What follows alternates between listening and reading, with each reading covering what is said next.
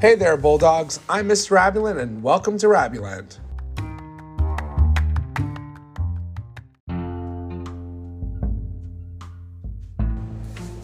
Hey everyone, thanks for joining us on another edition of Welcome to Rabuland, where we explore the field of psychology while preparing you for the AP Psych exam. Today we'll be going over topic 7.5 and 7.10 in the AP curriculum, where we will be introduced to the psychological concept of personality and how psychologists have historically tried to measure it.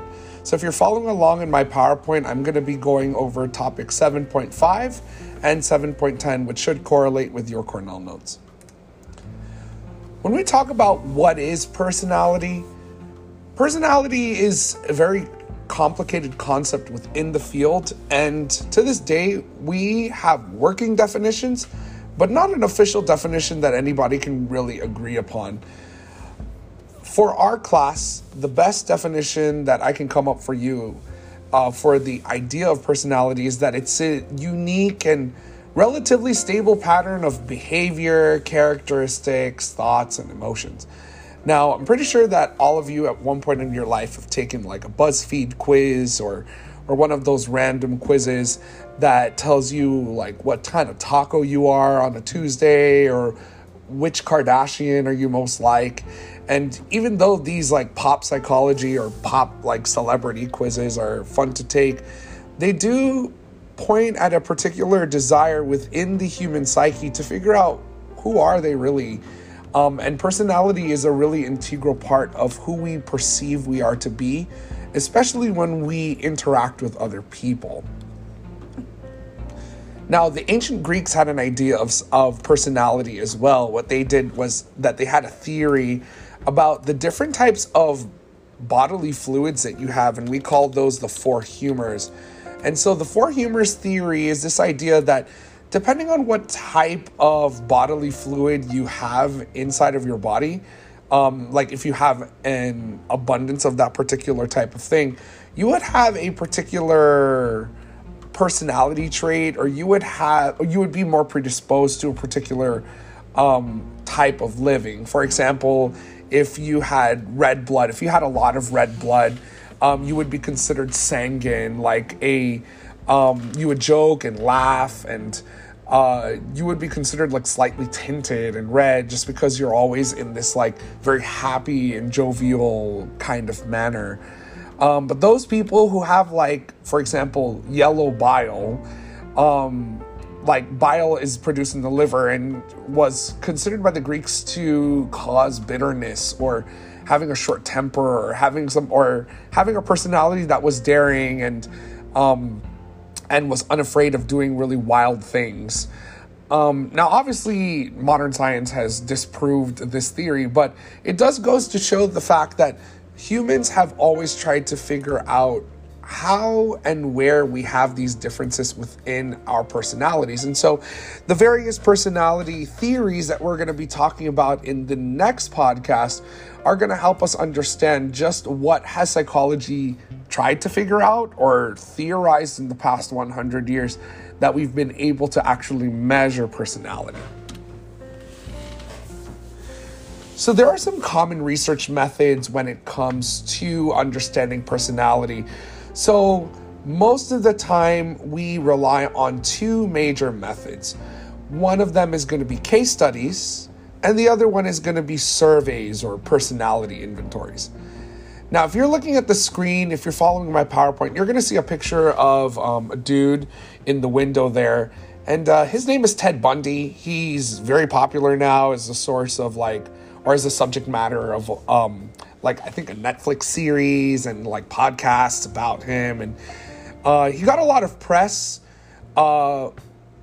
just because in around 1989, he was discovered to be a serial killer. He was connected to about 30 homicides of women across like a multiple state area. I think it was like 9 states or something like that. But this guy, Ted Bundy, when he was described by witnesses to him like in neighborhoods and people who had interacted with him, like they mentioned that he was very charismatic. he was very kind and very nice and charming and seductive. And all of those personality traits are things that you would normally consider to be connected to people who are actually nice people. But in reality, he killed so many people, and he was a sociopath, and he exerted horrible control over his victims, and he died in 1989 when he was executed by the electric chair here in Florida. And so it makes us wonder, when we do case studies on people like this, on serial killers, or on particular people who exhibit particular traits, case studies allow us to look at these specific personality traits. But remember, case studies are limited in their scope. They don't have a lot of generalizability. It's hard for us to see if these types of traits are commonly found in people who are like people like Ted Bundy, or even people who we consider heroic or important to remember, like George Washington or Martin Luther King or Mahatma Gandhi or Mother Teresa. Now, further attempts at trying to figure out whether there is a unified set of characteristics that are connected to particular personalities are where we see surveys and personality inventories come into view. So, real psychological surveys and personality inventories, or the ones that are at least very common in the field nowadays, try to identify patterns of personality traits that exist within the individual based on what we've been able to observe about people who hold those particular types of traits. So, for example, a person who has good grades, is very organized, is very hardworking and persistent in getting what they want and things like that. Maybe these types of personality traits would be associated with a student who's very hardworking, or a person who works in an office who's really hardworking. So we want to see if those are things that we consistently see across a lot of different people, in a lot of different places and in a lot of different scenarios. So surveys and personality inventories are really helpful at kind of helping people gauge whether they hold that unified pattern of characteristics when it comes to a personality. So what we're going to do now is we're going to take a short break to allow you to write any notes that you need to. And after this, what we're going to do is we're going to talk about some other tests that have been historically used in the field of psychology to measure personality. And we're going to dive deeper into how personality inventories became very popular, and then also some other tests or of personality that you may have heard in pop culture. So I'll give you a second to write your notes, and then we'll come back. So when discussing the idea of using a test to determine a particular psychological quality about a person, we have to talk about two important principles: reliability and validity. Now, reliability is a scientific concept that basically asks us the question, how consistent is the test or the measure in measuring the thing we want to measure? For example, if you used a scale that said you were 300 pounds one day, and then the next time you used it, it said you were 150 pounds, and then another day it said that you were 210 pounds, we wouldn't consider that scale or that weight reliable, because the measure that we're using, or the instrument that we're using, which would be a scale, is inaccurate or doesn't give us consistent readings over time. And so in the same way, if we take a personality test and we take it one day and then a year later we take it again and we get a different result, then we would start to wonder if this test was actually measuring who we are. Now, the obvious problem with determining reliability on a personality test is that people are not born in a vacuum. They change, and they can become different over time, even though the general consensus in the psychological research is that personality remains pretty stable over time. So reliability is just one of those things, but validity is another scientific concept that we need to consider. Does the measure actually claim to, or does it actually measure what it claims to measure? So let's say with the scale, you're measuring in pounds, but you can't use it to measure temperature. There is a particular scenario, a particular context in which we use the reading to determine a particular thing about the world. Now, one of the things we talk about in psychological research is generalizability. How generalizable, how relatable, how applicable is this research to the real world? So, yeah, you may get a reading about your personality, but how meaningful is it when we start applying it to helping us understand real world situations like our relationships or even our relationship with ourselves? So again, the two things that we need to kind of consider with personality tests is how reliable or valid are they? Now, there are a couple of very popular and famous personality inventories. One of the assignments that I've had you do already has put you in contact with one that I think is the most famous at the moment, or at least was recently famous in like the 2010s or even in the late 2000s. But the first one I'm going to talk about is the Minnesota Multiphasic Personality Inventory. Now, this entire personality inventory, which is very long based on the last time that I took it in grad school, it's basically true or false statements. It's a whole list of true or false statements that is used to kind of diagnose a particular personality traits that would exist about you. A lot of corporations use this as a way to gauge personality in potential hires. I've heard of organizations using this to see if the new employee or the potential hire is compatible with the rest of the personalities of the work team that are there. And so the MMPI has been used in a lot of ways and is considered a lot of ways in terms of it's been used to help employers kind of figure out what type of personalities they want in their teams and in their organizations. And it's something that has been consistently used here in the United States as a personality test. I've seen it used in multiple psychological clinics that I've worked for. So that's something that speaks to how widespread its usage is. Now, the one that you guys have done in your assignments, and one that you may have seen on the internet a lot lately, is the Myers-Briggs Type Indicator.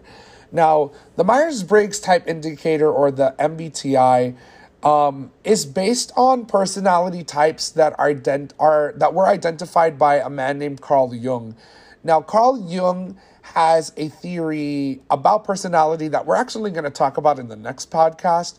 But really quickly, he has this idea that there are certain archetypes. There are certain types of people that are common to most, if not all, cultures. It's connected to something called the collective conscious.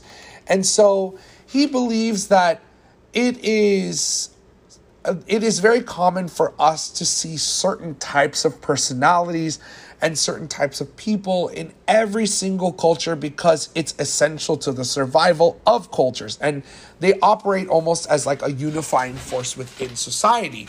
So now, the MBTI was developed by two ladies, one of them named Myers, the other one named Briggs.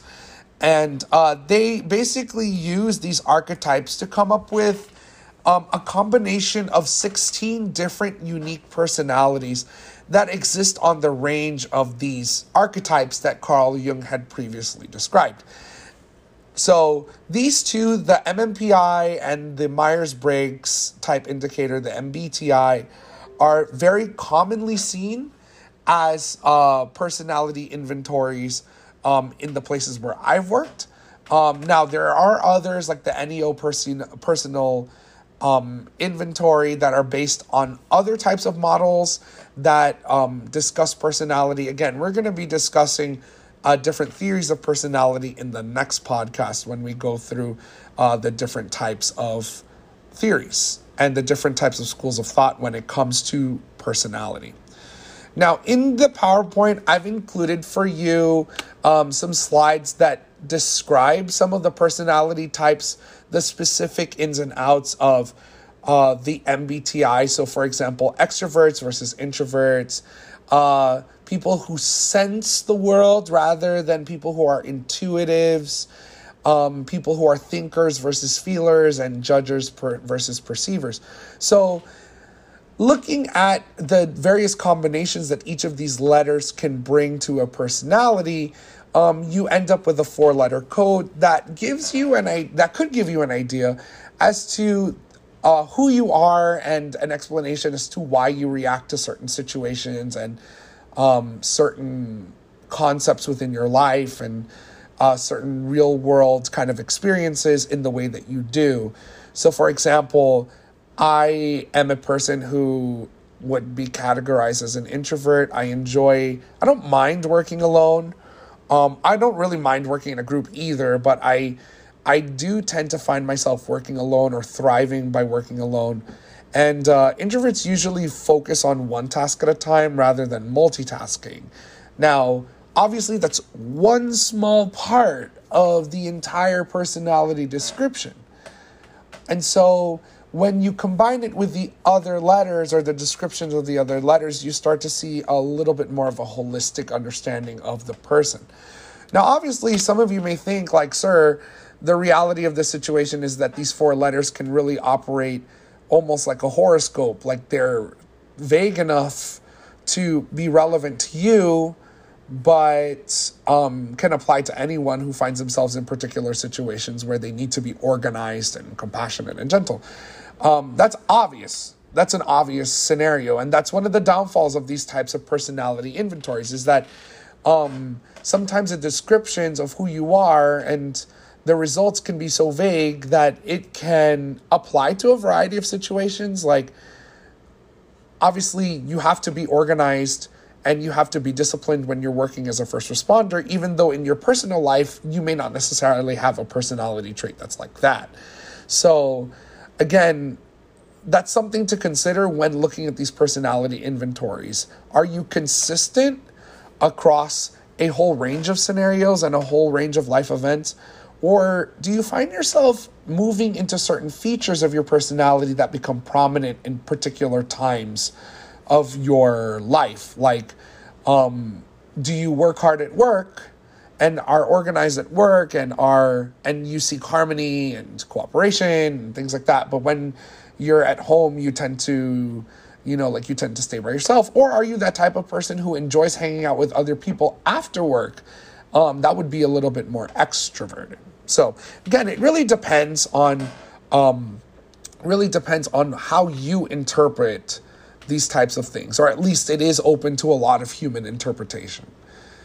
Now, even more so than a personality inventory in terms of its subjectivity is something known as a projective test. Now, projective tests were very popular and still sort of popular among a particular set of psychologists. But these projective tests that can be very subjective.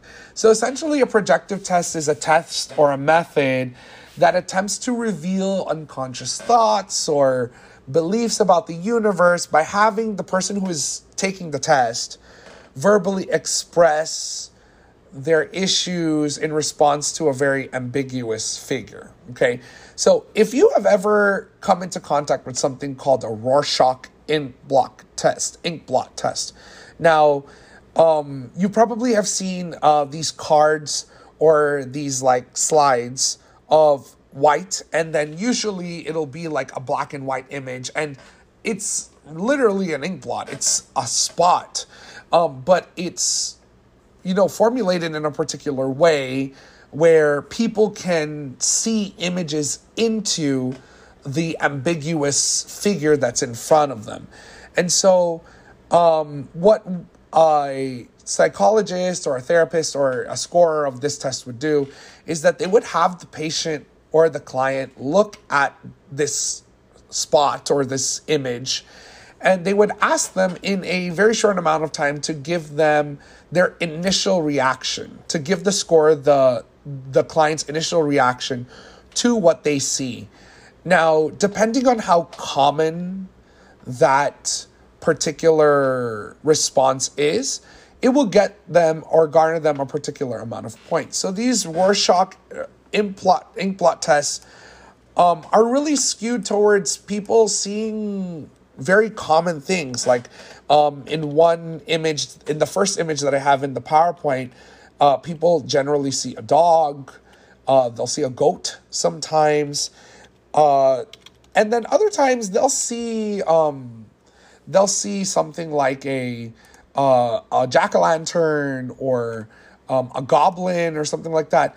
That's still pretty common in regards to what people generally see. Actually, in fact, that image that you see as the first image in the PowerPoint is usually the first image that a lot of people see when they take a full Rorschach test. So now, if a client or a patient sees that image and they see something that's really outlandish, or like is very rare, or is very alarming, or very uncommon, as the scorer would say, then that would basically give the scorer a way to collect data in such a way where therapists or somebody else who sees the data would help the client kind of explore some of the reasons why they came up with that image. The whole goal of these ink blot tests is to get people to expose what exists unconsciously underneath them.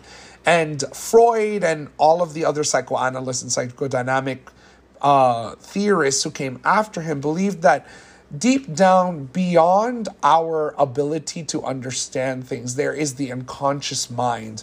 And the unconscious mind is the source of a lot of weird things, or a source of a lot of the motivations that we have that we may not even realize.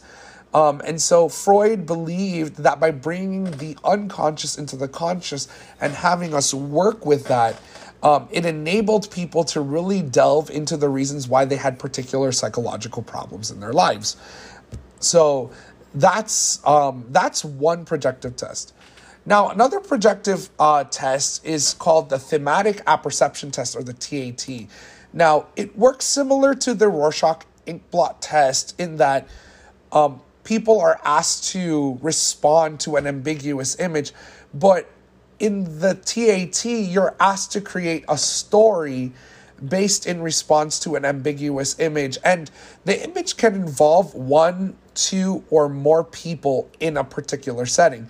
Now, the thing is that the image is so random or so ambiguous that it's really up to the viewer to decide the relationship between the figures, to decide whether there are other figures that aren't shown in the image that should be shown later or should be talked about. So, for example, the first image that you see with a boy sitting in a doorway, an open doorway, connected to what looks like a rundown wooden house. Some people would describe the boy as lonely or depressed as he looks out from his house. And people would attach meaning to the house as well. The house looks decrepit. It looks like something that you would normally see in a developing country. And the boy looks poor because he's not wearing any shoes. And but then some people would describe the boy as waiting for someone or being followed or watched by someone. And this is where the descriptions really get interesting, because it now delves into the way that people perceive relationships. And this is really fun for therapists or psychologists who would choose to use this test, because it really can create a lot of therapeutic dialogue between the therapist and the client in terms of, why do you believe that relationship exists there? Why do you believe that boy feels that way? Do you feel that way? Have you seen people in your life feel that way? So it can be a very interesting experience when it comes to unveiling some of the the quote unquote hidden meanings that exist within certain pictures. Now, I've left two other pictures there for you in the PowerPoint. One of a man who is on a bed and a woman who has her face in her hand as she is holding a doorknob. And then I've included another one with a younger lady and an older woman. So do this with your friends, with your parents, with people who you know, and ask them what do they see in the picture, and why do they see certain things. And you're going to discover that certain features are very common for people to bring up, but there may be other unique things that may be unique to the individual in the way that they see that picture. And if you dig deep enough and if you ask long enough, you may be able to get a very interesting story out of why they see those types of things. So again, at least from the clinician point of view, based on my own experience, projective tests can be really useful. As like the strength of a projective test can be useful in the sense that like it can be used in therapeutic situations to encourage dialogue between the client and the patient. But if we're going to use this as like a measure of personality, these projective tests are way too subjective, very low validity. And the problem is that the scores, if you get scores, are very subjective based on the scorer. From therapist to therapist or scorer to scorer, you may get different scores just because the way that the tests are set up, it's supposed to respond to ambiguity. There's no standardized understanding of what people are supposed to see in these images anyways. Now, going on the theme of like understanding strengths and weaknesses of all of these different tests, self-report personality inventories like the MMPI and the Myers-Briggs type indicator also has their own strengths and weaknesses. Obviously, they have a higher reliability and validity than projective tests because they are standardized. You're going to get the same questions every time that you take it. But at the same time, with the problem with surveys and with self-report inventories is that participants who take these tests can feel pressured or feel moved to answer in such a way that pulls a particular personality out. So maybe they desire a particular personality that is not theirs, and so they answer in such a way that would make them look like they have a particular personality when in fact they maybe don't. And on top of that, these personality inventories are really long. They can go into the hundreds of questions. So participants may run through the questions without actually thinking them through. Now, finally, as with case studies or like naturalistic observations or interviews, the strength of these types of research is that they focus on really observable behaviors. And you're getting standardized responses because you're getting them from the same place. You're getting them from one source. But again, since you're only getting it from one source, you run the risk of having this like participant bias. Maybe the participant wants to make themselves look better in a particular light as they are responding to the scorer.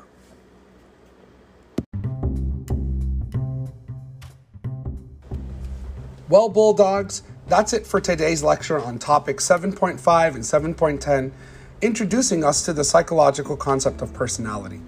Make sure to join me for the next podcast where we'll be talking about some common psychological theories to explain personality and its development over time. Until then, happy learning.